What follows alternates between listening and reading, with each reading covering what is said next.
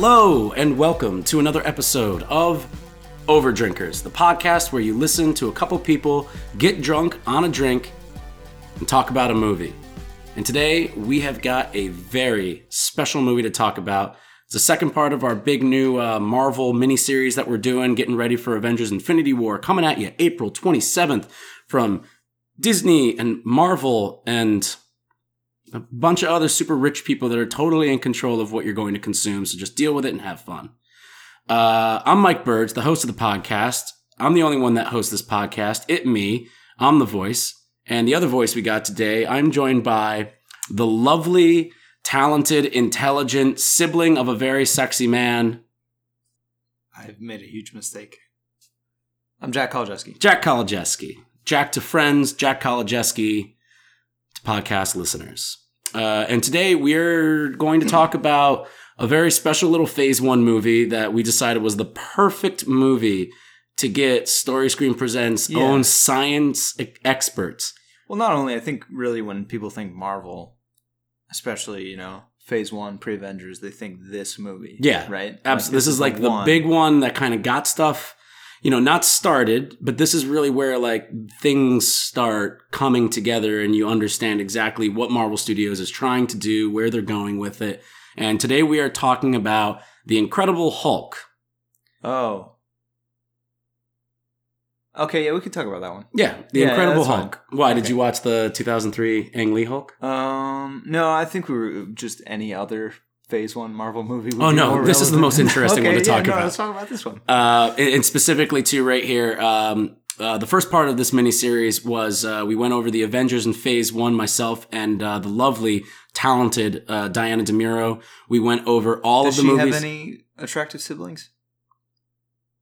I don't think I'm allowed to say that. Okay. Yeah. You can say it about mine, though. Yeah, I'll tell you off mic. Got it. But we went over all of the movies and we specifically kind of just treaded lightly on Incredible Hulk because we knew that we had this one planned here. Didn't want to give too much away since I'm also going to be on this podcast. But don't worry, dear listener, I'm here to tread firmly. Oh, yes. We will be treading very firmly. Heavily. But I'm so excited to start talking about this movie. So before we get started, let's talk about the drink that we got here. Uh-huh. It is a cocktail that I devised to be here on Overdrinkers. We always have a thematically linked drink. And what I've done here is I have created a cocktail that I call the Hulk Smash. Uh-huh. It is a combination of a vodka tonic and a vodka gimlet. It's essentially vodka, lime juice, kiwi, simple syrup, and you shake that all up, pour it over some ice, and then what you're going to do is you're going to get yourself a nice ice cube with some chopsticks across the glass, and you're going to drop a little bit of green food coloring on that ice cube, and then you're going to slam the table sake bomb style, if you've ever heard of a sake bomb, and that's going to cause the chopsticks to move. The ice cube is going to drop into the clear liquid, and all of a sudden it is going to morph and become green, like everybody's favorite little rage monster that we know. So, and dear listener, this is an audio format, but trust me, as a viewer, a bystander to this whole procedure that Mike has accomplished here, it was a treat visually. Mm-hmm. So you're just going to have to take our word on that. All right, you ready to smash? Ready to smash. All right. We'll do a little countdown? Yeah. All right, and we'll say the words, right? We will. Of course, you have to. 3, 2, 1. Hulk smash! Ooh. A little Foley in there. Yeah. Cheers to you, buddy. Cheers. Let's get this movie, huh? That is a tasty beverage. Oh, my goodness. Kiwi is the forgotten fruit of cocktails. People don't think about muzzling kiwi, but it's absolutely delicious. Man. Drink or otherwise. Oh my god. Okay, so let's get into it. Jack, since you're the better looking of the two of us, I'll let you go first. Wow, this is very generous of you. Where to begin? Okay, so the Hulk 2008 movie, I think we kind of talked about doing this episode specifically because you came to me and you said, let's do a Phase 1 Marvel movie. What do you want to talk about? Mm-hmm. We talked about You've talked about Iron Man. You've talked about Thor with Diana specifically. Mm-hmm. What else is Phase 1 Marvel? Iron Man 2, Captain America, the First Avenger. Okay. And right. the Avengers. So you got those 4 movies, right? Mm-hmm. But 5, really, because no one, I think, ever thinks about this movie when they think the Marvel Cinematic Universe. Yeah, it's been referred to as the orphan stepchild. It super is the orphan the stepchild. Marvel universe. Almost really the only things taken out of it is William Hurt's portrayal of General Ross, because he moves on and he shows up in Civil War. Pretty much almost everything else, though, is totally not even really referred to. Pretty much like forgotten, I would say. And it came out in 2008, so that was post Iron Man. Yes, Iron Man was 2007. No. These movies came out the same year. They were made at the same time. Both 2008. So Iron Man came out in May 2008. Okay. And this bad boy came out, I think, like July, August. Right. Yeah. And you're the expert. So it was like coming out. They shot them. This was like, oh, we're going to do these things. Like, if you think back to from watching it, remember there's a Universal Studios logo at the beginning, because they still own the rights to Hulk. And there's I've been on that roller coaster. There's a Paramount Studios at the beginning of Iron Man. And this happens all throughout Phase 1 because Marvel Studios had not yet become a distribution. Right. They were just production. And so they went to Paramount and went to Universal, Universal being the ones that owned the rights to Hulk, and they distributed it. And you and Diana touched on this a little bit with the Spider-Man stuff specifically, and some of the mutant stuff in the 21st Century Fox. Like, there was a time where no one gave a shit about comic book movies, and Marvel was just kind of selling the rights off to different studios. Like, they sold X-Men to 21st Century Fox. 20th Century Fox, yeah. 20th Century Fox, sorry.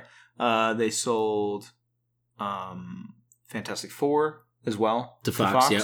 They sold Spider-Man to Sony because before really the first Iron Man, and before they really started like digging into the MCU properly, there wasn't as high of a demand for comic book movies.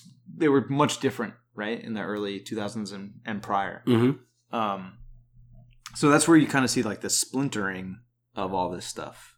And it's interesting. Hulk to me is interesting. I don't think it's a good movie.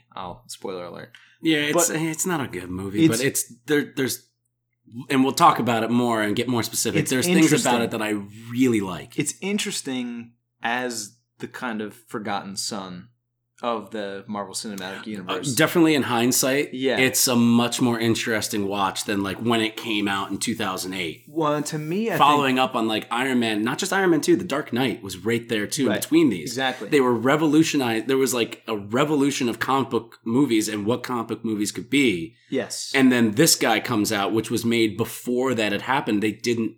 They just didn't know. They didn't know that. Like, academically, you want to talk about being a scientist, this movie is interesting because it kind of bridges the gap, or not even bridges the gap, like falls kind of in like no man's land between the era of like early 2000s and prior comic book movies, and then your kind of new renaissance of post Iron Man. It's like a 50-50. Yeah. It's like 50% the first Sam Raimi Spider-Man, 50% Iron Man. Exactly. And you're like, like there's a little bit of both like DNA going on in there, where it's like old school, super corny comic book movies, and then like this new school of like this new era of, you know, the multi-billion-dollar industry that these comic book movies have become. So it's interesting as like this movie as like proto MCU, because I feel like Iron Man nailed it. Iron Man, the original Iron Man, is a solid movie. It's a great movie. It really nailed it. And you can really see like a lot of it falls on, they got lucky. Like they just like Robert Downey Jr., nobody would have thought that he'd be able to pull that off. And in The Incredible Hulk, he has like the cameo scene at the end that we'll talk about. We're going to talk about that. Which is like, he just brings this level of like charm where it's like he could be on there and just have 3 lines. You're like, fuck yeah. But you can see with An Incredible Hulk where I don't know if it was a talent thing. I don't know. Like, maybe some of what Iron Man's success can be also attributed to Jon Favreau as well. But like, there's just not the same level of execution there. It's The Incredible Hulk and Iron Man being filmed pretty much at the same time for the same purpose, to try and create this Marvel Cinematic Universe, as it were, at the time. Both movies are actually almost the same movie. in the sense of you have a hero who ends up fighting like a complete like mirror opposite of themselves at the end of the movie. And they're speckling in all these little tiny fun Easter eggs for all you Marvel comic book nerds before Easter eggs became this like really kind of revelatory thing for the MCU. They're just kind of like, oh, there's this and oh, there's that. But to me, the Easter eggs, well, maybe I have some notes. Okay, yeah. prepared. But it's The Iron Easter Man, eggs it's were the like- casting and the people that are involved.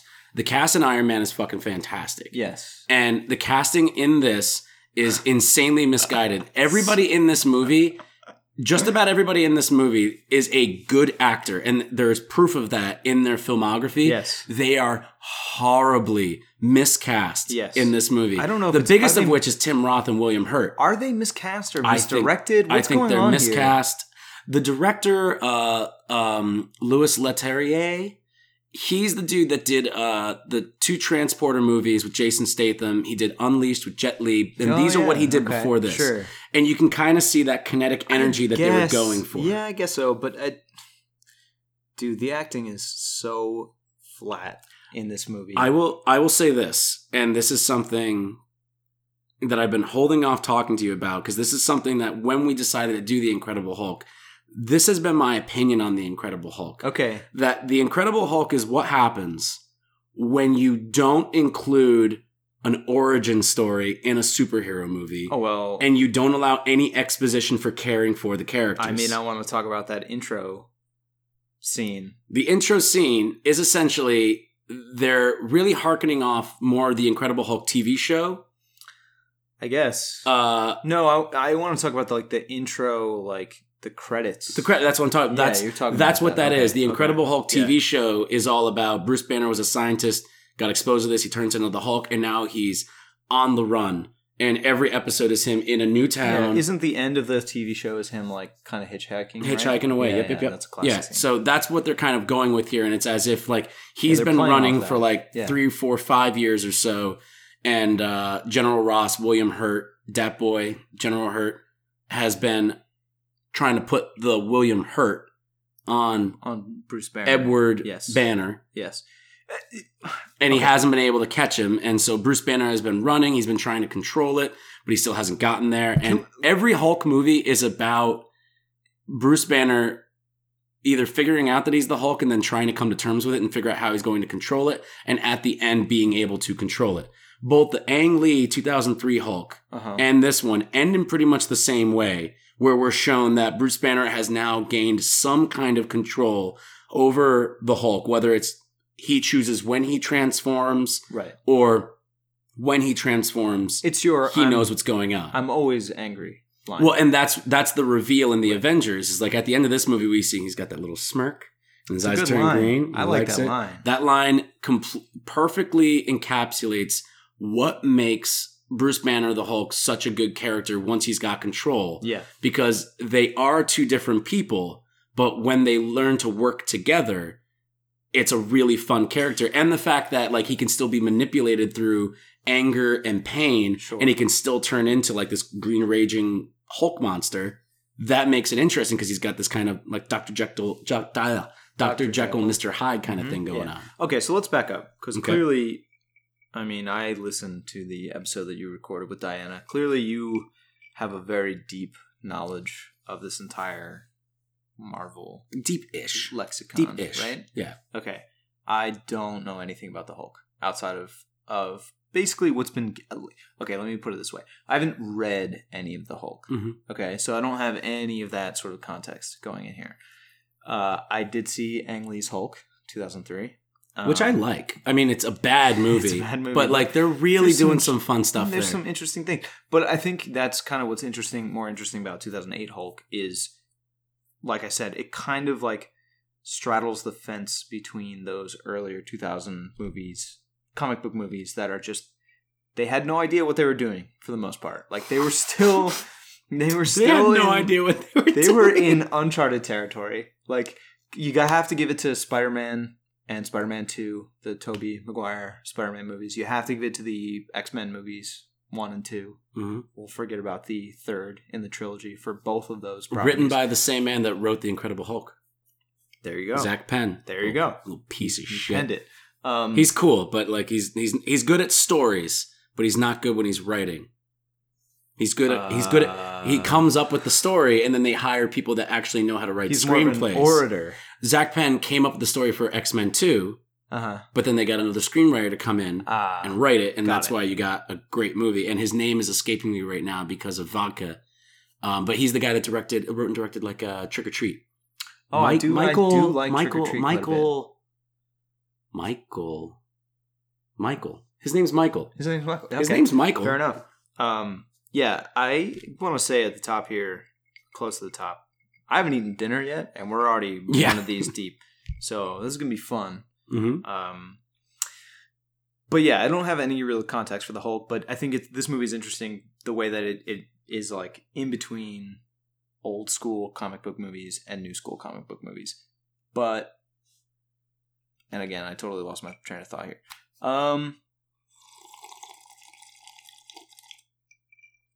Good. Yeah. Good. Keep going. I had a point.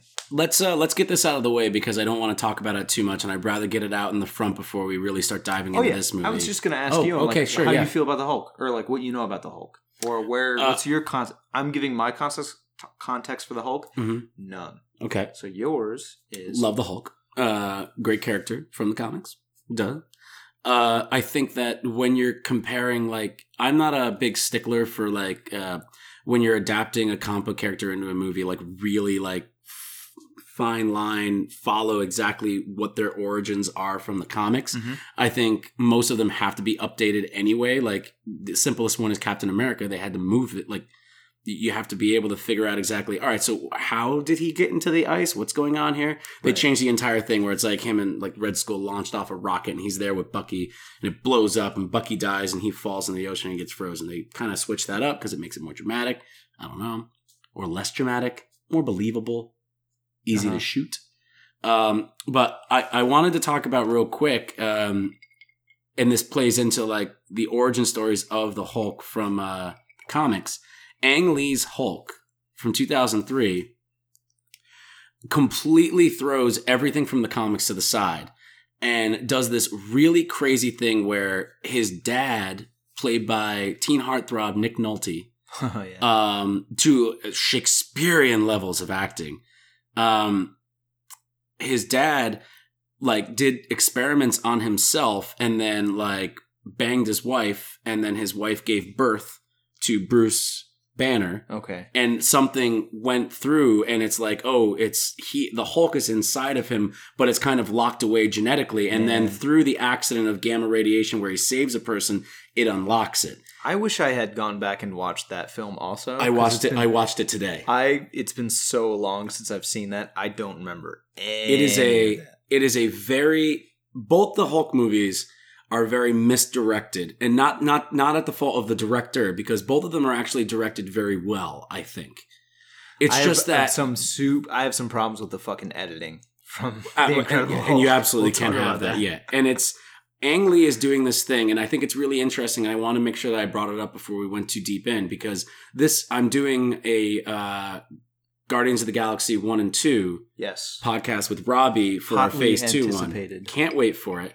And Ang Lee's Hulk is a movie that I can talk about in both of these podcasts because Ang Lee's Hulk, which is usually referred to as the bad one, when you're talking about the Hulk movies, they're like, the bad one, the stupid one. Neither of them are good. The boring one, yeah. Okay. But it's maybe boring. It's weird in a way that I appreciate. Absolutely. I mean, The Incredible Hulk is, I think, a superior comic book movie. Right. But that's because Ang Lee had no intention to make a comic book movie. He was making a movie that was very much about my favorite thing, daddy issues. Yeah. And it's in this movie, we're presented with Bruce Banner and Betty Ross, and they are our two main characters in love that don't know if they should be in love or not, and all the stuff's getting in between them, and both of them have these very overpowering different levels of abusive dads, and they have to work their relationships out with them. Right. And it's this really fucking weird dynamic where he's juggling like, well, people want to see Hulk break shit, and also I want to talk about like this really relatable interpersonal relationship between these characters. Like Jennifer Connelly is fantastic as Betty Ross, And Liv She Tyler sure is My goodness. not. Wow. We're going to talk more about that. That's all I got to really say about Ang Lee's Hulk as far as this, where it's like he completely threw away the idea of the original origin stories from the comics. And I still liked it because his version of it, I'm like, cool, I got you. You're doing this different thing. Awesome. So I don't really care about the origins, where they're coming from. Kind of my point from before is like pre the whole MCU kickoff, like it was sort of like the Wild West for comic book movies. Like there was no precedent for what was going on with these comic book movies. I think like Nolan's Batman trilogy kind of is like a totally like off on its own. Yeah. Like totally different than anything else that came before it or anything that's come since, frankly. But like before this whole Marvel revolution they had with comic book movies, like it was fucking weird out there, man. Yeah, second wave comic book movies. Yeah, is like first wave is like 90s stuff, Blade, random nonsense like that. Yeah. And then second wave was like when they were like, all right, we're going to start throwing that Marvel logo at the front. Right. X-Men, Spider-Man, Fantastic yeah. Four, all that stuff. And then third wave is the one that we're really in right now. And remember that's that Spawn movie?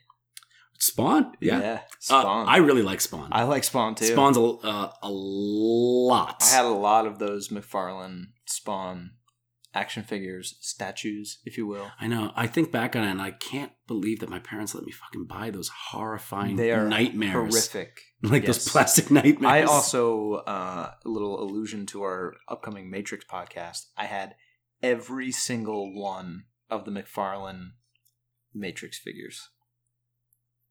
All of them. That'll get you laid. It did. I It know really did. I know it did. I can see it in your I eyes. bedded women in that room, my childhood bedroom, full of Matrix figurines. Those poor Lawrence women. Fishburne just staring down at you. Yeah, I had the You're Lawrence doing good. I had Lawrence Fishburne. I had two Lawrence Fishburnes. I had one that was sitting in the chair, red pill, blue pill, and then Life size? Not quite. That'd be great. A bit smaller than that. I also had one of him holding the samurai sword from the Matrix Reloaded. Of course. I had the katana. Sure. Yes, katana. If Sure. you're nasty. I also had the box set chateau scene of Neo kicking ass during that chateau scene in the Matrix Reloaded. Also, Is the chateau scene the one with all the weapons, weapons all on the like walls that we swords really and, like? Yeah. Mm-hmm. And then I also had them all. The house scene. The house, sure, Merovingian. I had them all. Sorry, that's piping. Ooh, piping. Yeah, piping. That's fun. So we were talking about the Hulk. Oh yeah, let's plumb the Hulk right now while the piping sound is happening. We're here to talk about the Incredible Hulk. So the Incredible Hulk is green. He is green. He's smaller. Hold on. I started talking about this before, and I want to come back to it. That intro. You talk about like origin scenes in movies, like this. The Incredible Hulk kind of threw out the whole idea of an origin story for Bruce Banner and the Hulk, and like condensed it all down into this 5-minute intro credit scene, which almost feels like an entire movie just condensed down to those 5 minutes. Yep. Set the stakes. Because you've got players putting their spots where we're at. Betty and Bruce doing the experiment. The experiment goes wrong. Bruce turns into the Hulk. He hurts Betty. The General, William Hurt. What's his character's name? General Ross. Uh-huh. Thunderbolt. Thunderbolt gets pissed. Bruce goes on the run. He tries to come back and explain, like, oh, I'm sorry. Thunderbolt's like, nah. Look at my daughter who's in the fucking hospital now. Mm-hmm. Steve Tyler's daughter is in the hospital because of you. Uh-huh. You think you're just going to walk away from this? Exactly. And then Bruce goes on the run. Mm-hmm. He's in Brazil. Mm-hmm. South America, yeah. That whole intro credit scene is a lot. Mm-hmm. And you're even skipping, like, he's in Brazil. He ends up in Brazil after years of running, and we get nice, fun, like, little like news clippings and like write ups and briefings of stuff. He's just like evaded them here and evaded. And it's just now here before we. Are you aware that this movie? The reason that Edward Norton is not in any more of these movies as Bruce Banner is because of two main reasons. A, Edward Norton is a dick. And you can be a cool dick or a bad dick. He's a good actor. He's a great actor. It is, from an audience perspective, palpable. He's not a team player. How much he did not want to be in this movie. He signed on for like 3 movies. Like he wanted to be in it, but he wanted control. And this movie, he seems upset in every scene. Like I think that's his character. I think Bruce Banner is supposed to be. I don't know. I think Ed Norton in each scene that he's in is just like not just like you can tell he walked off set and like threw a fucking hissy fit. Well, he probably did, but that's not because he didn't want to be there. It's just because things weren't going his way. Okay, then fine. Here's the thing. All right, go ahead. Edward Norton had his hands deep into not only the writing of this movie and like changing the screenplay day to day, he also directed several scenes. What? Now, it's called the Norton Cut of Incredible Hulk, which clocked in at 3 hours. Holy shit. All the scenes were shot. And the studio knocked it down to 1 hour and 50 minutes. And all of the scenes pretty much that were cut were scenes where characters were just talking to each other and there was exposition and you would learn like, why should I care about these characters at all? Is that cut available? You can, if you get the Blu-ray of The Incredible Hulk, all the deleted scenes are on there, including an amazing alternate opening that happens before the credits. Would you like to know what happens in that? It's very quick. I would. And very cool. I would like to know. A semi-truck is barreling down a snowy mountainside. Oh, is it going to fall off? What's it? Oh my God. Oh, no, it stops. And a man jumps out, says, "Thank you very much" to the driver. And the driver's like, "You're welcome." And a man walks out, keeps walking a lot. There's snow everywhere. Oh, it's so snowy. Where is he? He's at the end of the world. He leaves his pack and his galoshes, which are like the snowshoes, behind. And he keeps walking and he falls down onto his knees at the end of a snowy cliff. In the background, is that a blue figure with a Captain America shield? Yeah, it is. For only for a split second. And then he pulls out a gun, and it's Edward Norton, Bruce Banner. And he's got a gun, and he's crying, and he starts to aim the gun at his head, and all of a sudden his eyes go green, and all of a sudden the hand turns into a big green hand, and it squashes the gun, and it stomps the ice, and the ice breaks and falls away. Cut to black. What? That's what happens. In The Incredible Hulk, in the original screenplay, that's how they were eventually able to find Captain America after so many years, because he broke him free by accident. Bruce Banner accidentally Hulk smashed him out of the ice? Because he went to go kill himself. That's fucking dumb. And you remember the line in The Avengers? Yeah, no, I like that line a lot. He says, I put a bullet in my mouth and the Hulk spits it back out. Yeah, this one you described cuts this out. Was not that. No, because this was eventually removed, and it kind of harkens back to that idea. There are the deleted scenes in The Incredible Hulk are 40% like, man, that would have made the movie really good, but very long, and 60% who agreed to shoot this? Who agreed to shoot this? So they shot that? They shot that. Is you can watch that on the Blu-ray for The Incredible Hulk. With effects and all? Effects and everything. It's like finished. Wow. Yeah. I do want to watch. It's fucking weird. I paid the year of our Lord 2018. I paid $3.99 on Amazon.com to watch stream. I borrowed my parents' Blu-ray of The Incredible Hulk. Yeah, I should have. Can I have your parents' number?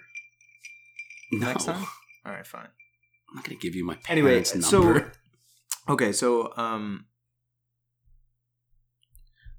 Anyway, what? I don't know. Okay, so the intro of the Hulk is weird, and then he's in Brazil. He's in Brazil after running for a while. So how do you want? He's meditating. Listen, Mike, we're half an hour in. I have a lot of notes here. How do you want to approach this? The Incredible Hulk? I think that we're getting to a point right now where we could take our break, because we've pretty much like gone over like what does the movie mean to the Marvel franchise and the continuity of the MCU. Yeah, we've given context here. Yeah, and then we can come back and we can really start breaking into like the movie itself as a movie. Does it work? Does it work within the MCU? how much does Liv Tyler suck, and is it as much as Tim Roth? It's astronomical. You can just keep. We can. You want to take a break and we'll come on back. Yeah, sure. All right. So guys, we'll be right back in just a second after this commercial break.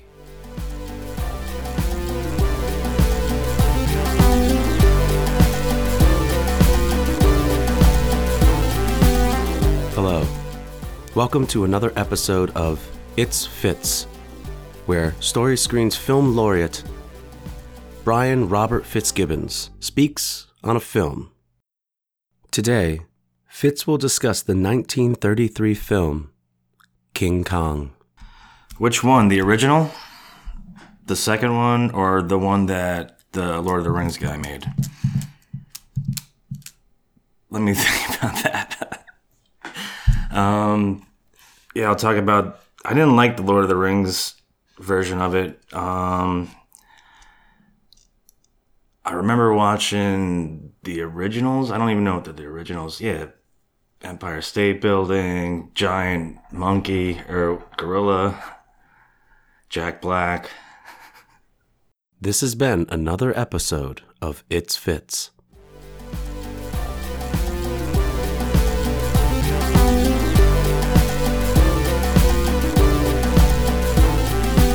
And welcome back. We are going to continue talking about The Incredible Hulk, but of course, first it's time for 3, 2, 1, Hulk Smash! Yes. Cheers to you, buddy. I'm gonna be fucking loaded. Well, that's the whole point. It's working. Oh my God. Wow. So, The Incredible Hulk, 2008, written by Zach Penn, directed by Louis Leterrier. Okay. Starring Edward Norton. Liv Tyler. Of Fight Club fame. Liv Tyler of Aerosmith fame. William Hurt of Fight Club fame. Big Chill.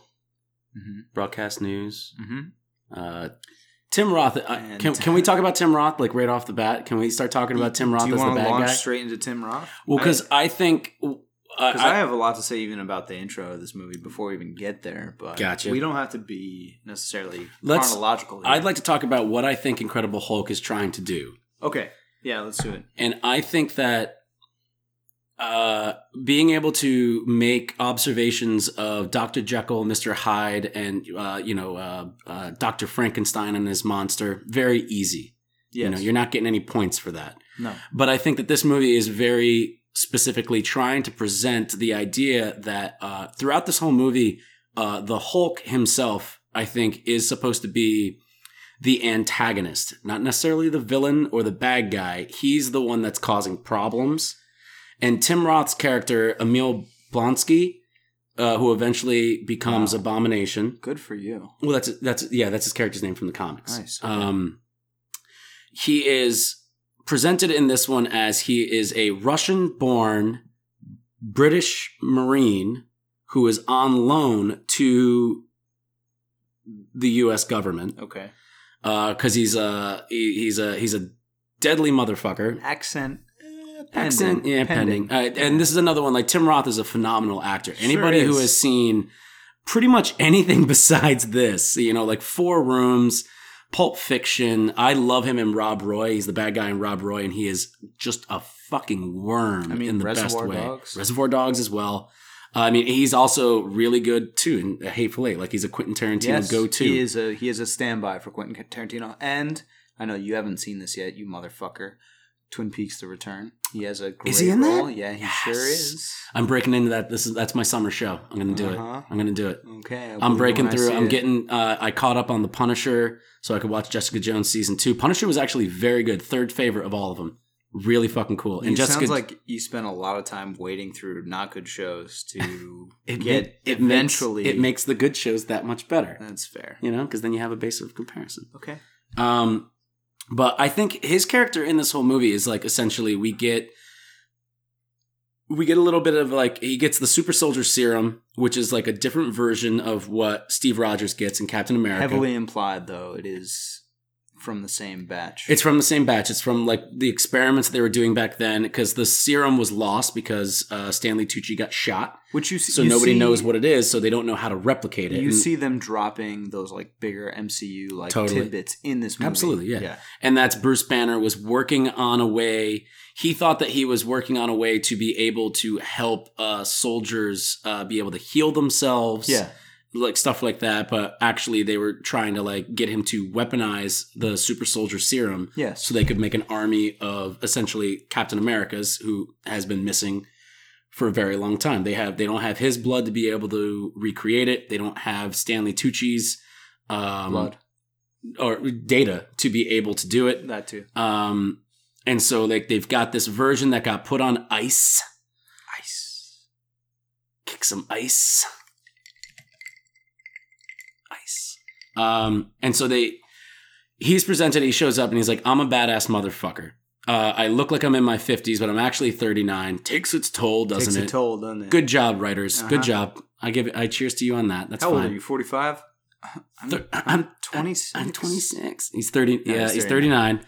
And he says the line where he's like, because he comes against the Hulk and he can't do anything, but he's like the only one that survives just because he's that good. Oh, the fucking line where he's like, if I have a body, same body I had from 10 years ago, like that's what? a person when you I wouldn't 35? want to mess with. Yeah, that's what you choose. Well, no, he's 39, so he's saying like if I had the body, 29. What I know whatever. now in the body of a 29-year-old, that is a person that I wouldn't want to fuck with, and that's the idea. It's like as a 26-year-old, I have a body that anyone could probably fuck with and beat me up very easily. Yeah, but you're also not like a military mastermind. I'm not a military mastermind. That's his whole thing. And so he gets injected with the super soldier serum, and we get phase 2 Blonsky. Hang on.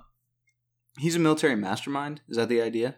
He is an amazingly talented military soldier. And his strategy against the Incredible Hulk is basically come at me, bro? Well, this is where we're going to get into what his character is all about. That he is a dude that comes into this situation thinking he's the biggest and the baddest in the world, and he comes up against the Hulk, and he sees this thing, and he's like, I've never seen anything like that. I can't shake this case. I don't want to leave. I want to know more about this. I just want to fuck him. I want to fight him so bad. I want to fight him so bad. He wants to be him. Right. Like, that's the end goal. And he's like, what do you got? And he's like, we got the super soldier serum. We're going to give you a little bit. Let's see what happens. It's a little taste. They throw down, and I really like the way, and I honestly feel like the Russo brothers took away from this in Captain America Winter Soldier, and Joss Whedon as well in Avengers, with utilizing how Captain America fights. Mm-hmm. Is very much like how Tim Roth moves, where it's agility versus like strength. Pure strength. It's the Hulk is coming at him with everything, and the only reason he's surviving in this second round is he's just like dodging and turning and moving and going and swinging all around. I love the William Hurt line there. He's just like, my God, he's doing it. My God, he's actually doing it. And me as a viewer is like, doing what? Doing what? Like not being fucking killed by this thing? Yeah. Well, eventually it's just getting the Hulk's attention and then luring him back. And that's, it ends with him like walking right up to him. And he's like, is that all you got? Is that all you got? And he kicks him and he goes up against the crowd laughs. Yay. Curtains, yay. Drum roll. Uh-huh. And then we get phase 3 Blonsky, where they give him more of the super soldier serum. Uh-huh. And now at this point, like his bones are like starting to like kind of fuck around. And that weird spine thing. Yeah, because it's not a perfected serum, and it's fucking with him.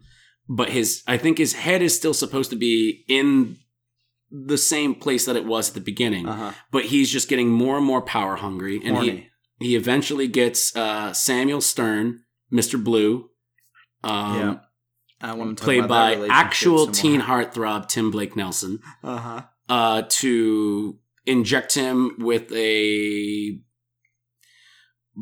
blood of Bruce Banner, like some of it, to turn him into Abomination and finally become like this big thing. And Abomination's whole thing from the comics is that he is like the Hulk, only he retains his intellect. He can talk and do all of that stuff. He's still smart, but he can't change back. And that's the big crux of Abomination, is probably like the biggest Hulk adversary, where it's like he's jealous of Bruce and the Hulk's ability to be able to return to normal form and change at a whim. He can't. And I think that Tim Roth's performance in this is absolute dog shit. Awful. Again, he was signed on for 3 more movies. Like, Dude. he's supposed to come back. And Bravo. everything just fell apart. Bravo to the executive that decided, like, maybe not. Mm-mm. But I think that that's what's really fun in this idea of this Dr. Frankenstein and his monster kind of thing. Looking at it as Bruce Banner as Dr. Frankenstein, who has meddled with the secrets of life and has like the sanctity of life and how it's supposed to be. And he's created this monster that now lives inside of him in a kind of Dr. Jekyll, Mr. Hyde kind of way. And he's fighting against that beast that he's created.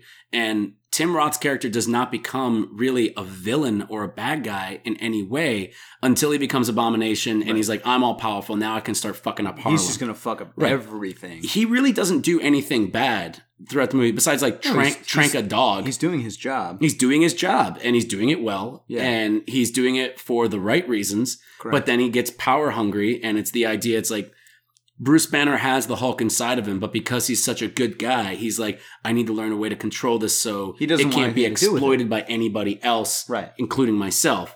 Whereas Blonsky's like, give me all the power that I can get, and then I'm going to fuck shit up. He wants more. He wants to fight the Hulk. He wants to prove that he's better than the Hulk. Like, I feel like the whole reason that he starts ripping Harlem apart at the end is because he knows that like Hulk is in the general area, that Bruce is in the area, Right. and that if he destroys enough shit, the government is going to have no choice but to Release him. release the Hulk so that he can fight him and prove that he's better. Right. Otherwise, the government had already captured Bruce Banner. Yep. They got him. They got him. And he's cured, quote unquote, as far as we know. And then we realize, like, no, maybe this is just something that's led towards the eventual control that he shows in Avengers and Age of Ultron and Thor Ragnarok and all other Hulk iterations that we see in the MCU. But it's interesting that you say specifically that Tim Roth was signed on to do 3 more movies, because you can see the shades of them setting up sequels to this movie. Yeah. Like with Mr. Blue, for instance. Mm-hmm. He is Samuel Stern. He is the leader from the comics. Okay, so he, in the scene where he gives Tim Roth Bruce Banner's blood, Mm-hmm. and Tim Roth turns into Abomination and kind of fucks up his lab a little bit and then bounces, he falls over, Mm-hmm. gets a cut on his head, and then gets a little bit of Bruce Banner blood in that cut. Triple B. Yep. Yeah. And gets a big old cranium. Gets a big old noggin. Yeah, the leader is a green dude with a big noggin, and he's super fucking smart. Right. And General Ross eventually also becomes a Hulk. And Betty Ross also becomes a Hulk. Is that She-Hulk? And even Betty Ross's boyfriend in this movie, that's played by Ty Burrell, the guy from Modern Family. Modern Family. The only one who's like doing any considerably like halfway decent acting in like the 3 things that they give him. Yeah. The one scene where he's talking to fucking Lightning Bolt and he's just like Thunder, lightning, but yeah, Whatever. go for it. Yeah. He's just like, yeah, I get it why she never talks about you. Like that is a shade of like decent acting. Like there's a little Exposition. Bit, You're learning something about characters through dialogue. There's a little bit of emoting there. Yeah. He's saying the line like he's not just cashing the paycheck at the end of the day. Yep. He's Samson from the comics. Like all of these people, like, they're speckling them in. Right. Where you can see like, oh, so the sequel was probably going to be the leader's the bad guy. Mm-hmm. Maybe Samson will come in either as a good guy or a bad guy. Good guy at first, turn, or a bad guy, then turn. Uh-huh. All this different stuff. They've got all the things with Daddy Ross and Daughter Ross that they could eventually like move on. That's not even bringing into the idea of She-Hulk somewhere out there. It's like they could always do that. And they're definitely like... set this. That's another thing. They set this thing up. It's interesting that they set this movie up to have multiple iterations. Mm-hmm. And then someone somewhere said, nah. No. Well, because this movie was made on a $150 million budget. Pretty much about the same as Iron Man, because they were shot at the same time. Iron Man, like, broke records and just went fucking crazy. Mm-hmm. This movie made, I think, like, 139 million worldwide. So it did not have any returns. And you can probably blame this movie mainly why we do not have a Hulk standalone movie sense. And I think that's a good thing because I think the Hulk works best as either a side character or, you know, like he works really good in the Avengers movies and in Thor because he's not the main focus.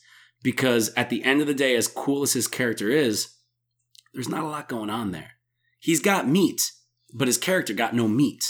I suppose. But I do think it's a shame because I think the current iteration of Hulk that we have Is great. much more interesting. I've listened to a couple podcasts throughout the past couple months in anticipation of Infinity War coming out, listening to podcasts about the original Avengers and the original Marvel movies, like when they came out, before knowing like Mark Ruffalo is going to play the Hulk and they haven't seen it yet. Right. And everybody's like, can you believe that? He's not going to be as good as Edward Norton or like, and it's like, you guys have no idea how like ace up the sleeve Mark Ruffalo is about to pull this shit off. That's almost become like cliche. Like how many times have we said like, oh, he's being in that role? That's going to be weird. Heath Ledger is the Joker? Are you kidding me? That's why I'm never worried about like casting where I'm like, that doesn't make any sense because some of the best performances have come from that disconnection where you're like, I can't see like the 10 things I hate about you guy playing the Joker. What are you fucking talking about? Mr. Mom, Beetlejuice is playing Batman? What? Mm-hmm. And it's like, you get some of the best versions of those characters. That guy, Will Smith is playing Deadshot? That guy from Lord How's of that War? gonna work? That guy from Maroon 5 is going to be the Joker? That worked out. Maroon 5? Is it Maroon 5? 30 Seconds to Mars. Whatever. It's a pretty good band. Fucking who cares? They're a pretty good band. No, they're not. I mean, it's not my type of music, but they do it well. Let's not joke here. Yeah, so what do you got on I your have thing? a lot of notes I pretty here. much hit most of my points right now. So these are not like really discussion points. This is more just me getting kind of drunk watching this movie and having a lot of that's weird observations. So we can kind of talk about this. This is not exactly I think that seems like the best way to go this about is not it. exactly, deep criticism. Okay, let's see. I have a lot. So we talked about the opening montage and how that was a lot. It's a lot, but I think it's necessary to have fun with what the story wants to do. Guess it just feels a little clumsy how quickly they're moving through all that. That stuff. is the word of the movie. Yes, this movie is very clumsy. Okay, next thing I wrote down was favelas. So Bruce Banner chooses to isolate himself as the Hulk in a super highly populated, very impoverished area. Mm-hmm. Kind of selfish, no? Well, I mean, I get it. It makes sense that he can blend. He can like kind of sense. just like disappear. It makes sense when he's running from Tim Roth and the other military dudes that like it's easy to escape in a favela. Mm-hmm. But if he hulks out, like you're in a very tight space with a lot of people who are very down on their luck, dude. That's not cool. Anyway. Yeah. But I mean, he needs access to things to be able to build his little experimental things that he's got in there where he's trying to cure himself. His little impromptu lab. He needs to have a job where he can make some money to be able to do that shit. Yeah. No, but he's got the pulse reader on. He's doing meditations. He's like keeping it under control. He's learning jujitsu, which is also cool. Yep, of course he's got to be able to fight Brazilian people. Brazilian jiu-jitsu guys. When all those little that crazy breathing those rapists. Exercise. Yeah. Well, that brings me to one of my next point. The military operatives that are chasing after Bruce Banner cannot catch him. However, 3 random Brazilian thugs have no problem tracking him down. I guess they know the area. They know better, the area, right? yeah. And they chase him into the factory. It's the factory that they also work at. This is not deep criticism. This is just some observations. I think it's also meant to show that Tim Roth is better than these like normal, just like soldier dudes. Like that he's the one that's able to like even just look for a second and go, oh, there he is. Or however he sounds. With his I don't British... know. I'm not sure if Tim Roth knew how he sounds in that movie. He seemed to change it on the fly. That's a white guy. That's probably him. What does he say when he knocks the female military officer, who's like one of the main ones that we see with General Ross? He's just like, she she's always being a bitch. Like, he just says something like, she's always being you're like, oh, okay. All of a sudden, you're like a really mean person. 2008, very different time. Yeah. That first line when he turns into the Hulk and he's they're in the factory. Leave me alone. Exactly, yeah. Which is great. Because I take that as the Hulk is aware that he's just going to fucking kill people if they fuck with him. Yeah, I thought that and was he's just interesting. like, just leave me alone. Yeah, I thought that was like... And I like that. And I like how you don't see him at all in that first scene. Yeah. And it's revealed later at the university in America. I like that you get little shadows, and I fucking love that. That's a good scene. I think That's it's really done. cool. And I think it's interesting, like, the first time they show the Hulk in the MCU, because, like, the Hulk talking becomes a thing later on with some of the it's very infrequent that he actually says stuff. Yeah, in the comics, Hulk always has kind of like a few little key phrases: Hulk smash, puny human. Yeah, that's the play on Avengers when he says puny god. Exactly. Is like, at the end. The theater I was in when we fucking saw that. Erupted. Oof. But that was the first line he said in the Avengers. No, yeah, I believe so. Probably. That was voiced by Lou Ferrigno. All of them are, every movie is always voiced by Lou Ferrigno. I know you knew that. But, although the new ones now, Mark Ruffalo's version is a combination of Lou Ferrigno, Mark Ruffalo, and 2 voice actors. Oh, interesting. Okay. I just wrote down here that in that opening like favela scene, Tim Roth just looks wet. Tim Roth is always wet in this movie. No one else is as wet as Tim Roth is. What's this word that you keep using? Frava? What? Favelays? Favela. Favela. What's favela? That's like the like Brazilian like kind of town. That's the town that they're in? Favela. Favela. Okay. Yeah. I know that they make a point specifically in the soda factory. He gets like sprayed with shit before he like goes and confronts the Hulk. And before that, I was like, he was already wet. Like, what did they do? Yeah. But like, I feel like they made a reason why he's so wet. And I mean, like, I get the idea that like it's hot in Brazil, but no one else is nearly as wet as Tim Roth is. Tim Roth is very, like, very even wet. When William Hurt shows up, like, he's bone dry, and Tim Roth is fucking. He's used to the climate. Drenched. You could say that. Yeah. Sure. But Tim Roth is wet in America too. Like, he's wet everywhere he is. I guess. 2 references to the purple pants.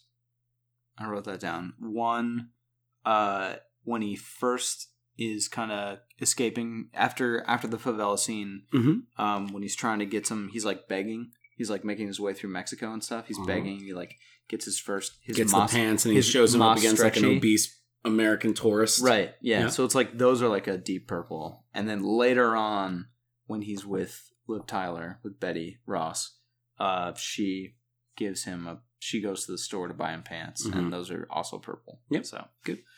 Which you don't care about the pants thing, fucking right? Get it. They're purple pants. No, but like the fact that like they always stay on. Who cares? Like, who cares? Like, shut up. I mean, he says like Moss stretchy. He's on it. Yeah, they're stretchy. Like, that's all you fucking need. Deal with it. What do you want? Stanley's, the pizza place. Stanley's, yeah. I'm glad you caught that. That's really cool. Of course I did. Yeah, it's really good. And he's like an old white man. Uh-huh. Who's like never sexually abused anybody ever. Somebody would have come forward by now with Stan Lee. Are you kidding me? Like, that would have happened by now. I would, yeah. He's like a really fucking good guy. I guess so. His cameos are always fun. And the one in this movie is fun with the, he drinks the gamma irradiated. Yeah. Right? He goes, wow. Yeah. Wow. What does William Hurt say? He's like, oh, he drank one of those Doritos that are not Doritos, that are Brazilian Doritos. Yeah. You had the Mexican soda before. Yeah, sure. But no, does that Stan Lee cameo real quick. What happens to that character? Does he dead? I don't know. Does he die? Maybe he turns into the Hulk. I'm not sure. First off, the inclination of that, the setup is the female military officer who Tim Roth later calls a bitch, walks in and tells General Ross, she's like, oh, we had this thing. This guy got this soda, and a thing happened, and it's Bruce Banner. He's in Brazil. Like, that's what comes from the story. So what happened to this guy that made them go, oh, gamma that's radiation. Bruce Banner, and he's in Brazil, right, where the soda comes from? I would assume he turned green or something. Did he, like, die? Probably. I thought the whole thing with Stan Lee, I mean, spoiler alert, in this was supposed to be like it was the same dude throughout all the movies. Again, I mean, it's know loose. what they were doing. I get it. But it's like, what? They recast Ed Norton, so who cares, really? I wrote down here, God Bless You, Brother, which was the Lou Ferrigno when he's like, he delivers the pizza. Which I would bet He teleports to California. a tiny amount of money on that Lou Ferrigno ad-lib that. Well, God bless you, brother. I had to go back and rewind that scene like a couple times Mhm. because Lou Ferrigno's like, well, welcome, You know he's deaf. is he really? Lou Ferrigno is deaf. Oh, shit. That's why he talks like that. Now I sound like a complete asshole. No, you didn't know. Did not know that. Yeah, that's why he sounds like that. Makes sense, Okay. though. See, I thought it was more like a Rocky Rocky kind of thing. Yeah, totally. mhm. No, Yeah. no worries at all. That was Okay. actually probably very informative for the listeners. You know what? I'm sorry, Lou Ferrigno. I'm sorry, Lou Ferrigno, Yeah. for I'm sorry. anything I've ever done. I'm very Don't sorry. hate me, please. He's big. He's also he's still big. He's in the Ang Lee Hulk as Yes. Get ready for it. A security guard Yes. wearing like I'm pretty sure the exact same costume. Probably. Oh, interesting on that note, up is this one of yours? The guy that he gives the pizza to be able to hack into the computers is Martin Yes. Starr, Yes. who also appears in Spider-Man Homecoming as a teacher. Yes. Not the same character. I'm sure the Washington Monument wasn't built by slaves. No. Mhm. In this movie, he's called just like a computer nerd in the credits, but in the novel, Martin Starr, forever computer nerd. dude, in the novelization of it, he's of the novelization of the film, he's referred to as Amadeus Cho, who is a character from the comics who is now the Hulk right now, Whoa. and it is a Asian character. Uh-oh. Yikes. I don't know why the fuck they thought it was okay. It's the novelization, so you're not supposed to have Martin Starr on your head. You know, it's a different, guess. it's a sectioned off thing. And in the movie, they call him Computer Nerd. But I always thought it was really weird that they brought him in and then put him also in Spider-Man Homecoming. They really packed this movie to the brim with options Yeah. for more Hulk movies, Yeah. and then decided to do 0 additional Hulk movies. Dude, Okay. It's been like 15 minutes since I've said how good this drink is. So I'm It's just going to say very it again good. real quick. I'm almost done with my third here, and I'm feeling it. It's good. The next thing I wrote was, sorry, I skipped a bullet point here. Okay. We've touched on this before. No, this is good audio. I skipped a bullet point here. William Hurt is phoning it the fuck in, Yeah. as I think you could say for everyone, which brings me to the next point. No, bullet wait. point. I'm William Hurt. I heard a thing, or read a thing, like I heard it from Edward Norton. I was talking to him the other day, and he talked Well, he about comes William into Hurt on Bank the set. Square from time He to time. does, yeah, but I'm not talking to him. William Hurt, in preparation for this role, he compared it to playing King Lear. What? And he wrote a 100-page like essay document What? on who General Ross is as a character, and would refer to it with all of the other actors whenever he was in a scene when they were about to do a scene to make sure everything lined up. Now, this is a rumor. I don't know if this is true, but I read it somewhere in preparation for this, and I was like, that's a little fucking crazy because it's not good. So you just wasted everybody's time, and especially yours.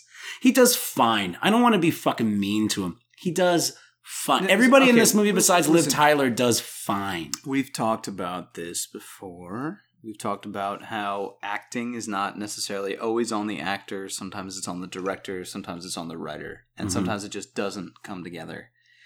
And we've said this also. Ed Norton is a great actor. William Hurt is a good actor. I don't really know. I'm not Great too- actor. I'm He's not- great. He's a okay, great actor. Yeah. I'm not too familiar with his catalog. That's what Mhm. I'm not saying. Tim Roth is a great actor. Liv Tyler is Steven Tyler's daughter. She Their was in, performances she was are in just- Lord of the Rings. She was in Armageddon. I mean, she's great in Empire Records, and she's great in The Strangers. It's just like she's not really good at this like talking thing. Sometimes it just doesn't come together, whether it's the actors themselves, the director, or the writer. Mhm. They all need to be on the same page for this shit to come together Totally. sometimes. And it just does not. And boy howdy, the scenes with Liv Tyler are fucking bad. The best scene with Liv Tyler is the one where it's just Hulk in a cave. And she just has to react, and there's nothing going on. There's nobody talking to her. The scene where Bruce Banner is at Stanley's, and Liv Tyler shows up with her boyfriend, and sees Bruce Banner, and then Bruce Banner runs out, and Liv Tyler totally ditches her boyfriend to go chase after him, and then.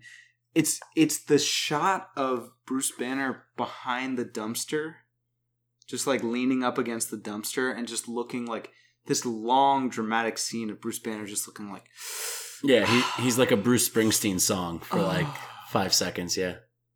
It lingers for a long time. A long time, A yeah. long time. Like a Bruce Springsteen song, yeah. A long time. And that's, I mentioned at the top of this, some of the editing, the editing in this movie is absolute shit. We've said it before, good editing in a movie you don't ever think about, right? Mm-hmm. Because it just flows. It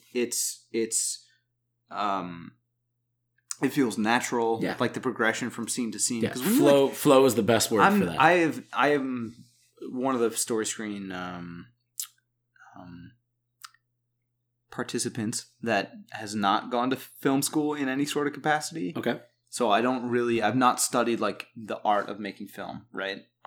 Where you, Robbie, Jeremy all have done some of that at least, or if not a considerable amount.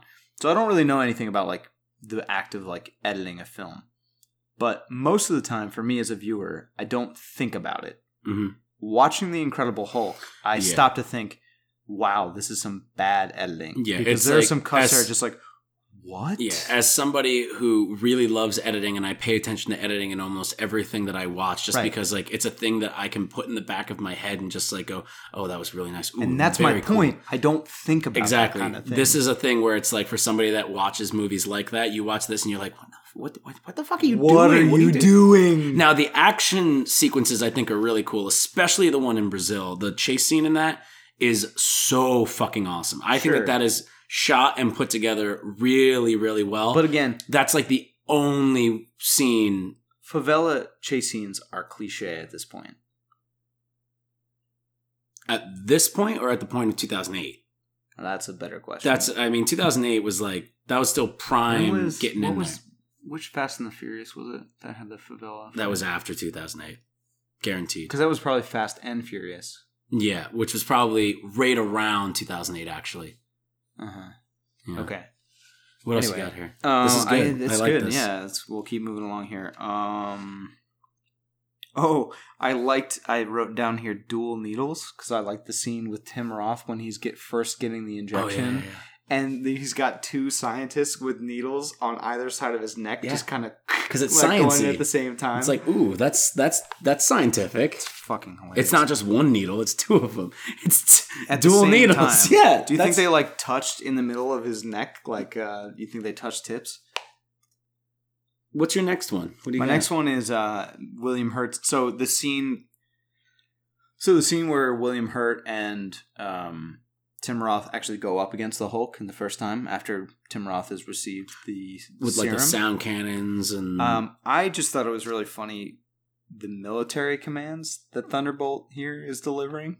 Okay, what did he got? Because every single command that this general, he's a general, and listen, you're a military man, I'm not. So the flow of military command to me. I know there's a lot of ranks in there, but for me, general's very high. Very high. Mm-hmm. William Hurt's commands are, who blew that? The snipers were going to be here in 3 minutes. And then, where are the 50s? And then, where are the gunships? And then, fire on them, goddammit! And then, oh shit, stop firing, goddammit, because my daughter's in there. Yeah, well, he's going a little crazy with this. Yeah, there's a little bit of an eccentric dude who is maybe kind of he's out of his element, somewhat unhinged. Let's say. I just thought that scene was very funny because he's always just shouting either, "Why are my dudes not here?" Yep, or start firing. My dudes. Or, oh shit, stop firing. Stop firing, my dudes. Yeah, so That tickled me. Yeah, let's that makes say. sense. Yeah, that's good. Again, I wrote here, boyfriend, only good actor. He's one of the only good actors. I would say the guy that plays Stanley at the pizza shop is very charming and sweet. Also charming. Yeah, sure. Let's talk about the sex scene. Because my next bullet point here is woof sex scene. Oh, yeah, you wrote down the word I wrote woof. down woof sex scene. Okay. What do you want to talk about with the sex scene? So sex is when a man and a woman... When a man and a woman love each other. very much. And they really want to express to each other how much they love each other outside of just like buying each other stuff and just generally being polite to one another. So first of all, this goes back to my earlier bullet point of every scene that Liv Tyler is in. Also Wolf. But the scene where Ed Norton and Liv Tyler are having consensual sex with each other. Mm-hmm.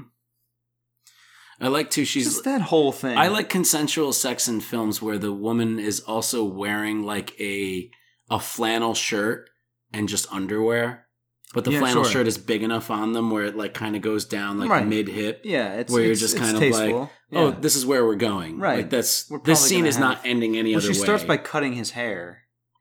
Uh-huh. And then kissing him a little bit on the neck. Kissing him a little bit, and they go over.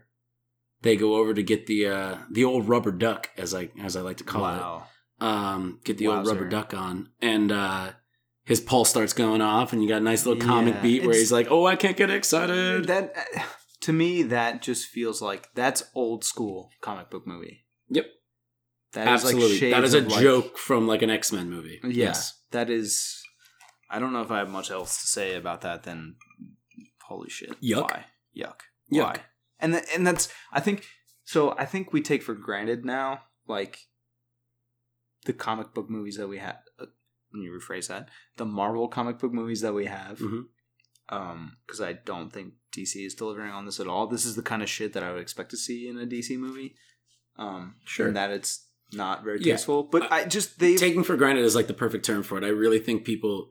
I have a lot of friends that like a lot of different types of movies. Yeah. And I like moving within and without those different groups and talking to people about different stuff. And some of the friends that I have that really like specifically like very extreme art house film and foreign films and stuff, and I can talk to them about it. They have this huge thing against comic book superhero blockbuster movies. Yeah.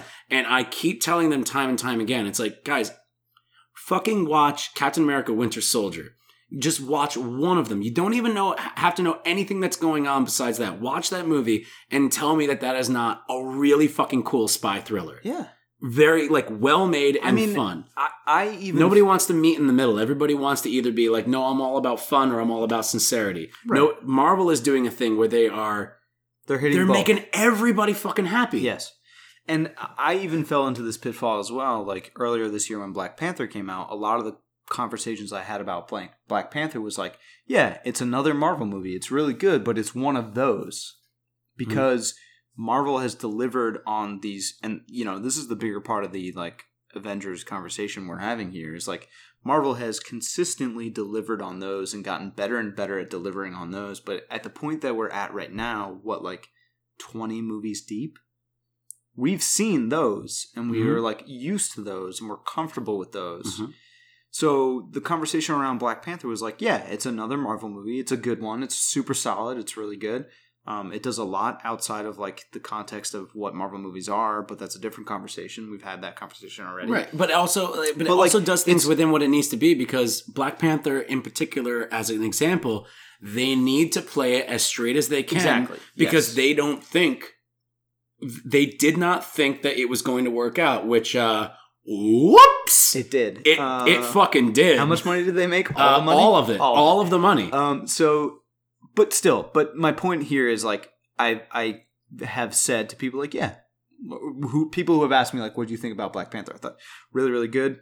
It's one of those Marvel movies. Have you seen them? It's like, it's one of those. Mm-hmm. It's doing that.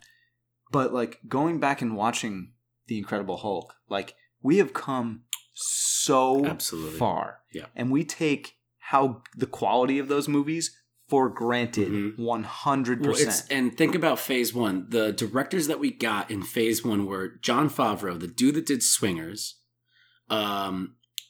Luis Leterrier, who did The Incredible Hulk. Jon Favreau did Iron Man 2. Kenneth Branagh did Thor. Right. And Captain America: The First Avenger was done by Joe Johnston. And The Avengers was done by Joss Whedon. Right. So Joss Whedon was the first big one there. Because Kenneth Branagh... But even big one, like, in scare quotes, right? Like, because, like, at the time, Joss... Like, very he was, like, beloved. By big one, I mean, now Marvel... In Phase 2 and throughout Phase 3, they've continued it. They're finding these small filmmakers. Right. They're not small, Taika but like Waititi. Niche, yeah. Like Yes. these people that are like, you're not going to give that guy a movie for like the biggest fucking movie ever. And not even as recent as Taika Waititi, who did Thor Ragnarok, but just like, think back to like James Gunn. Getting Guardians of the Galaxy. Yeah.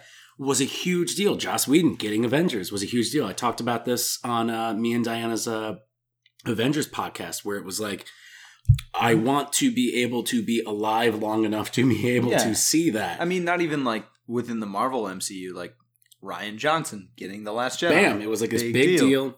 Small direct. I mean, Russo brothers too. Russo brothers really didn't do anything besides like TV shows, and I knew them from.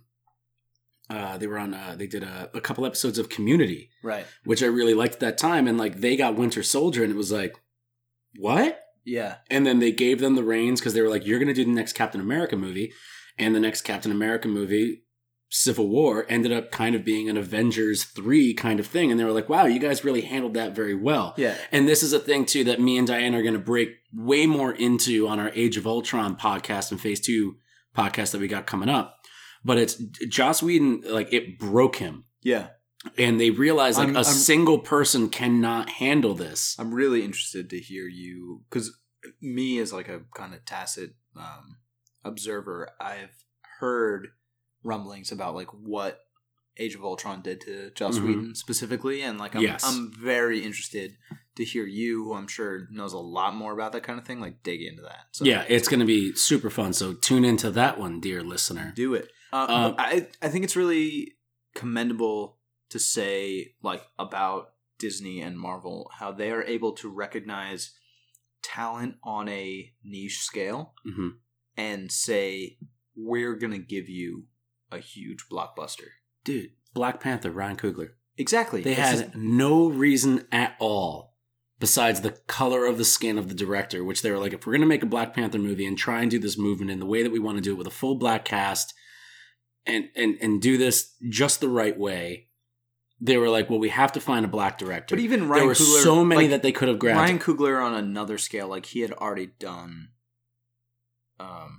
Creed.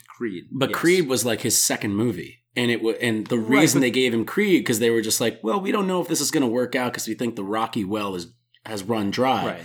And he reinvigorated it with new life. And they were like, are you kidding me? Like Creed is like one of the best movies I've seen in the last 20 years. Creed is phenomenal. But even like that was a director doing something fairly, like handling a series that had already had a lot of history to it. Like Rian Johnson doing Last Jedi, the last thing he had done was Looper, which was like loved within its own like small kind of sci-fi circles, but like pretty small to go from that to fucking Star Wars. And then James Gunn going from very, like Slither it's very credible to Disney's management. And how they're just like, not only do we want to create something that everybody can enjoy, and we talked about that before on other podcasts, like that's what Disney's product is. They sell a product that can be enjoyed by the most amount of people possible. Yes. And that's the best way to produce a product. It's something that makes the most amount of people happy as possible. But it comes from a space where they recognize directors who are able to make a small, dedicated audience very happy. And also, too, like, you have to admit, one of the main reasons that they also do this as well is because they can control them. Right. You know, and that's why you get things like the Solo movie where the dudes, the Lego movie guys from on the Solo movie, they got kicked off and they just brought in Ron Howard because Ron Howard is just like, I love Ron Howard and I love his fucking films, but the dude can very much be a very easy target to call a corporate tool. Like he will go in and he will do what you want him to do, and he will do it with a flair and a style. Have you seen In the Heart of the Sea? My goodness, I haven't seen that one, but his one with his Chris Hemsworth vehicle previous to that, Rush, is phenomenal. I haven't seen Rush. You need to see Rush. It's so much fun. What else you got on these bullet points? Yeah, let me get through the rest of these bullet points because I think we're pretty much at the end here, and I've got a few left. The FBI email scene where the FBI... It's like in 2008, the tacit admission that the FBI is able to basically search every and all email. It is a little weird that they do that back in 2008. Weird, huh? We see it now and we go like, well, we know that's how it works. But in 2008, it's like... Well, it's also hidden under the guise of like they're working with S.H.I.E.L.D. and S.H.I.E.L.D. is the one that can do this. But in 2008, it's like the FBI can search any and all emails that travel throughout, even like the very weird encrypted like Mr. Green, Mr. Blue kind of Matrix sort of interface that they're dealing with. Of course they can, you little silly head. That's why wouldn't they? That's the world we live in now, isn't it? I liked the metal tube line and following scene where this is like... the subway. Yeah, so it's kind of like they build on it in the Avengers with the idea of like a submarine. That's why I wrote that down, because I think that's one of the few instances in this movie, where you have like some genuine humor injected in, because it's totally, because it's Ed Norton and Liv Tyler talking about trying to get to where they're getting to, because they're going to see Mr. Blue in New York, right? And Liv Tyler and Ed Norton, their characters Bruce Banner and Betty Ross, are trying to get to where they're going, and Betty Ross is like, "Oh, let's take the subway," and Bruce Banner says, "Oh, you're gonna put me in a highly populated, dense metal tube underground in one of the angriest cities in the world." In one of the most aggressive cities in the world. That's a good idea. And then they're like, let's take a cab, and then it's... Exactly. Yeah, there's a lot of jokes crushed into like this 90 seconds of the movie. Which is like the only time that they allow almost any jokes at all in this entire movie. But I think she like yells at the cab driver afterwards, and then he like stares at her on the street. She's like, I have some techniques to like manage your anger and your temper. She's like, don't start, Buster. Which is the kind of like humor that we see peppered throughout Marvel movies now, and like in Thor Ragnarok, it's like that is the whole movie. It's like that kind of humor. And that's another thing that Iron Man, that just came out right before this movie, does very well, is like the humor is peppered very well all throughout it, and it's because Robert Downey Jr. just exudes charm. Yeah. It's one of the same reasons that Michael B. Jordan is so fucking good at playing Eric Killmonger in Black Panther, is because regardless of what he's doing, whether it's nasty, evil, altruistic, whatever it may be, relatable, he's so fucking charming. He is, that it just lands. You don't even have to really edit around it. And that's sort of the problem with Bruce Banner in this movie, is that with Ed Norton's portrayal of Bruce Banner, is like humor is so fleeting that I wanted to call attention to this one like 90-second scene, because it's the only time that they really let the humor like have a little bit of room to breathe. Yeah, and it's fun. It's a good scene. It's a good scene. And it totally sets up the jokes that they have later on with Hulk talking about in Avengers, where Hulk is like, "Oh, you're going to put," when he thinks it's a submarine. You and Diana talked about this, and then when it's in the sky, that's way worse. That's way worse. It's totally like that joke is kind of expanding upon this joke here. So I thought that was novel. I thought that was also like another kind of window into how this sort of straddles the line between like old school comic book movies and new school. Like that is like hints, and I think throughout this movie there are hints of new school Marvel. Yeah, and it's like a really good little comic moment that, other Marvel movies before this have had stuff like that, but like it's above and beyond. Like Wolverine takes down his 2 side claws of his 3 to like give Cyclops the bird. Yeah, exactly. You know, essentially. Yeah. It's like, okay, yeah. Ha ha ha ha ha. Got just a couple more here. I already hit on the Mr. Blue, like hitting. That's definitely what they were going for, to make the leader they the totally bad guy. threw in the trash, garbage. There's a scene. This is a tiny little thing, but there's a scene where like when the Hulk has triumphed over Abomination, where like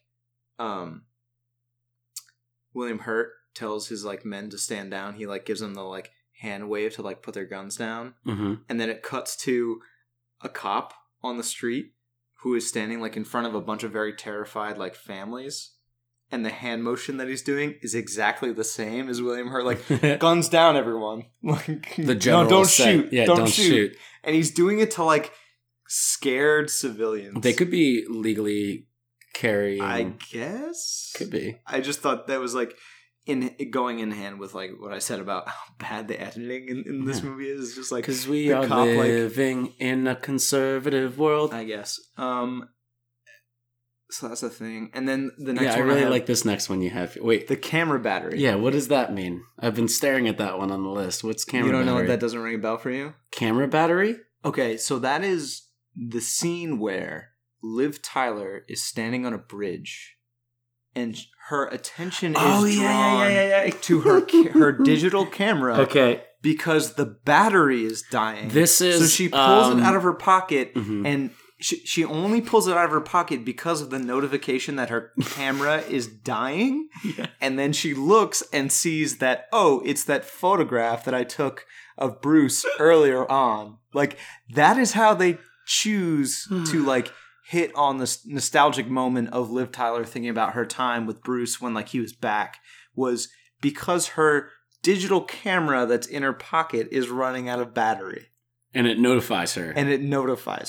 It's a very clumsy movie. It's very clumsy. I think in one of the deleted scenes that location that she's at was supposed to be where she met up with Ty Burrell, her boyfriend at the time, to tell him that like, hey, I need to go help Bruce with something, blah, blah, blah. And he had like a little thing because they were trying to build on this character a little bit more. So that's why she's there.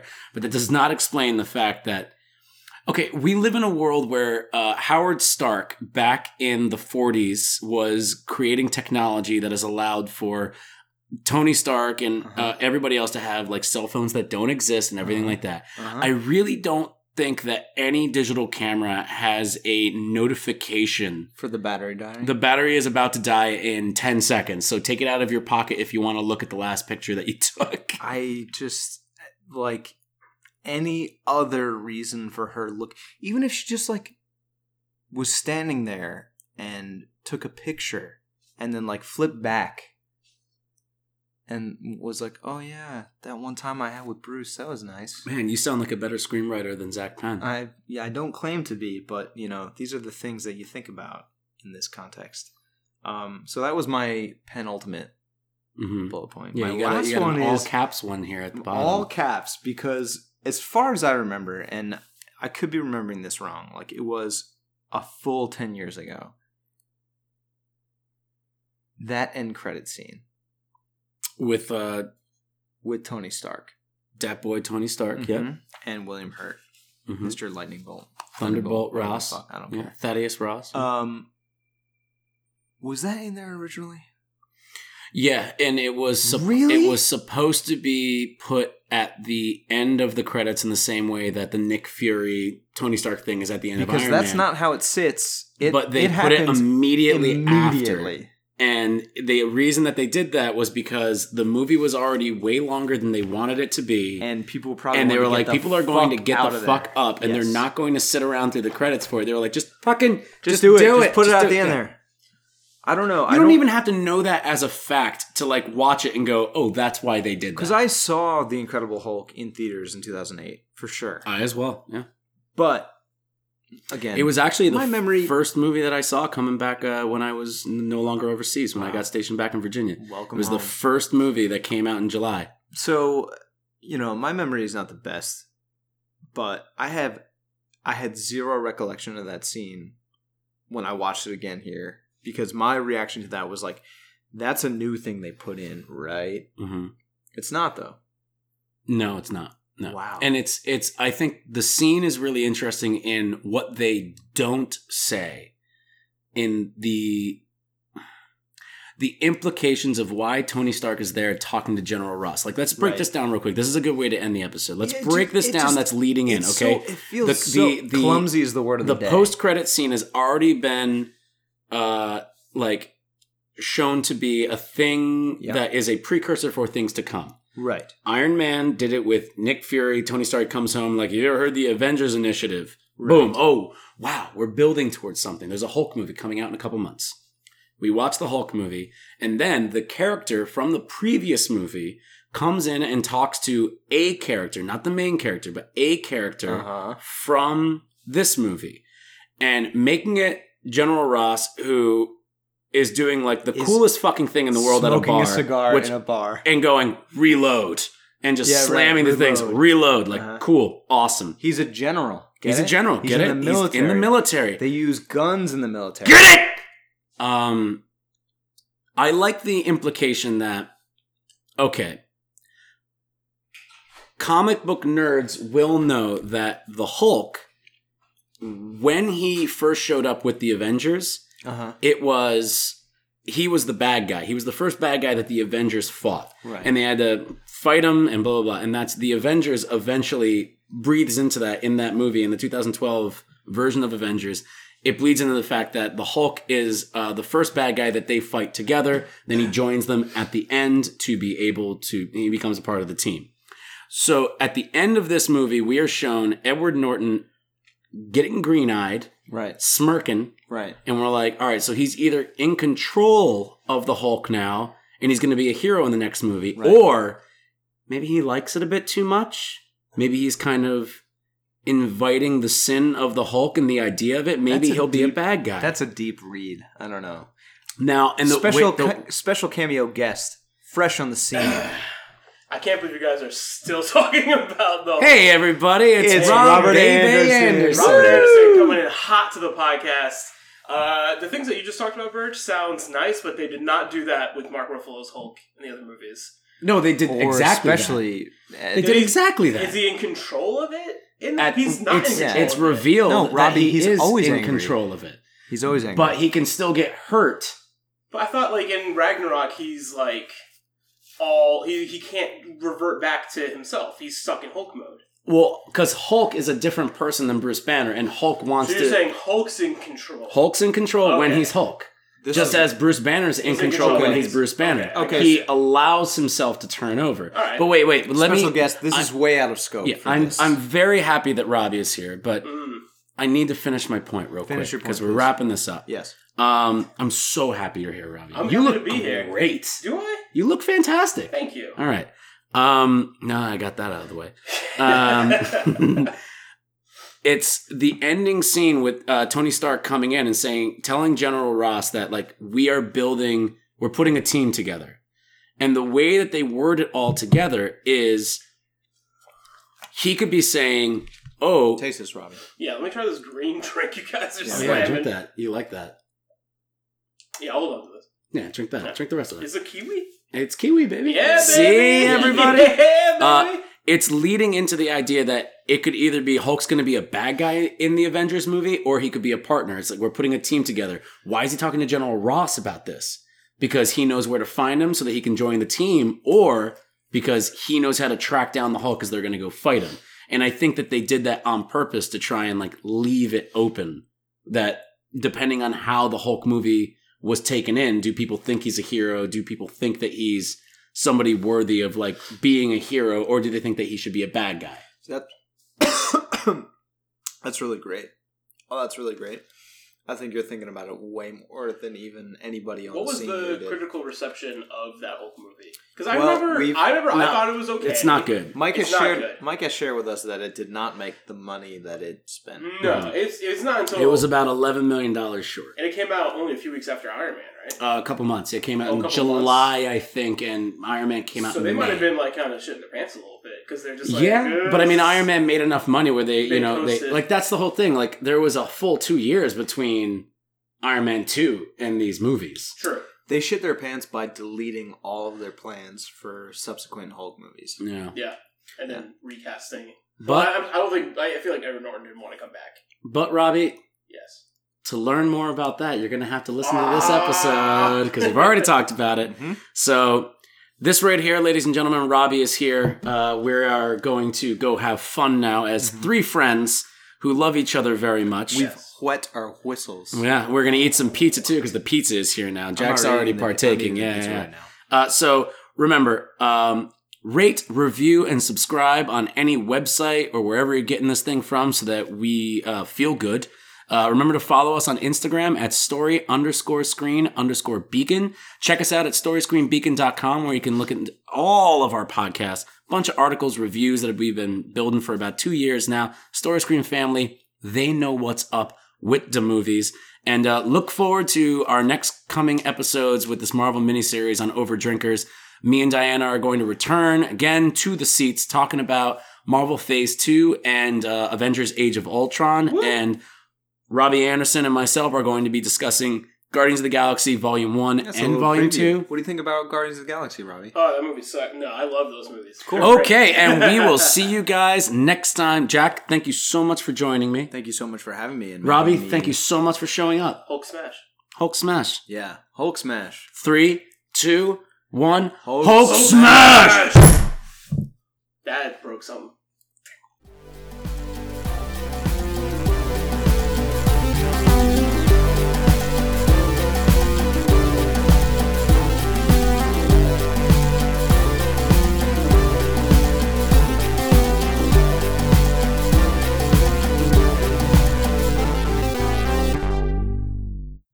We'll just do, I'll just keep talking about, like, other ones. Pizza good.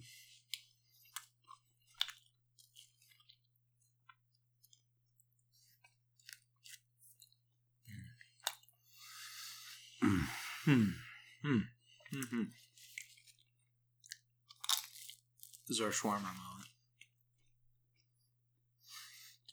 Feels real good to eat something. It's good. Very good. And having it be pizza is just extra good. Yeah. Pizza is what the body craves. Mm-hmm. I got a few more bullet points here.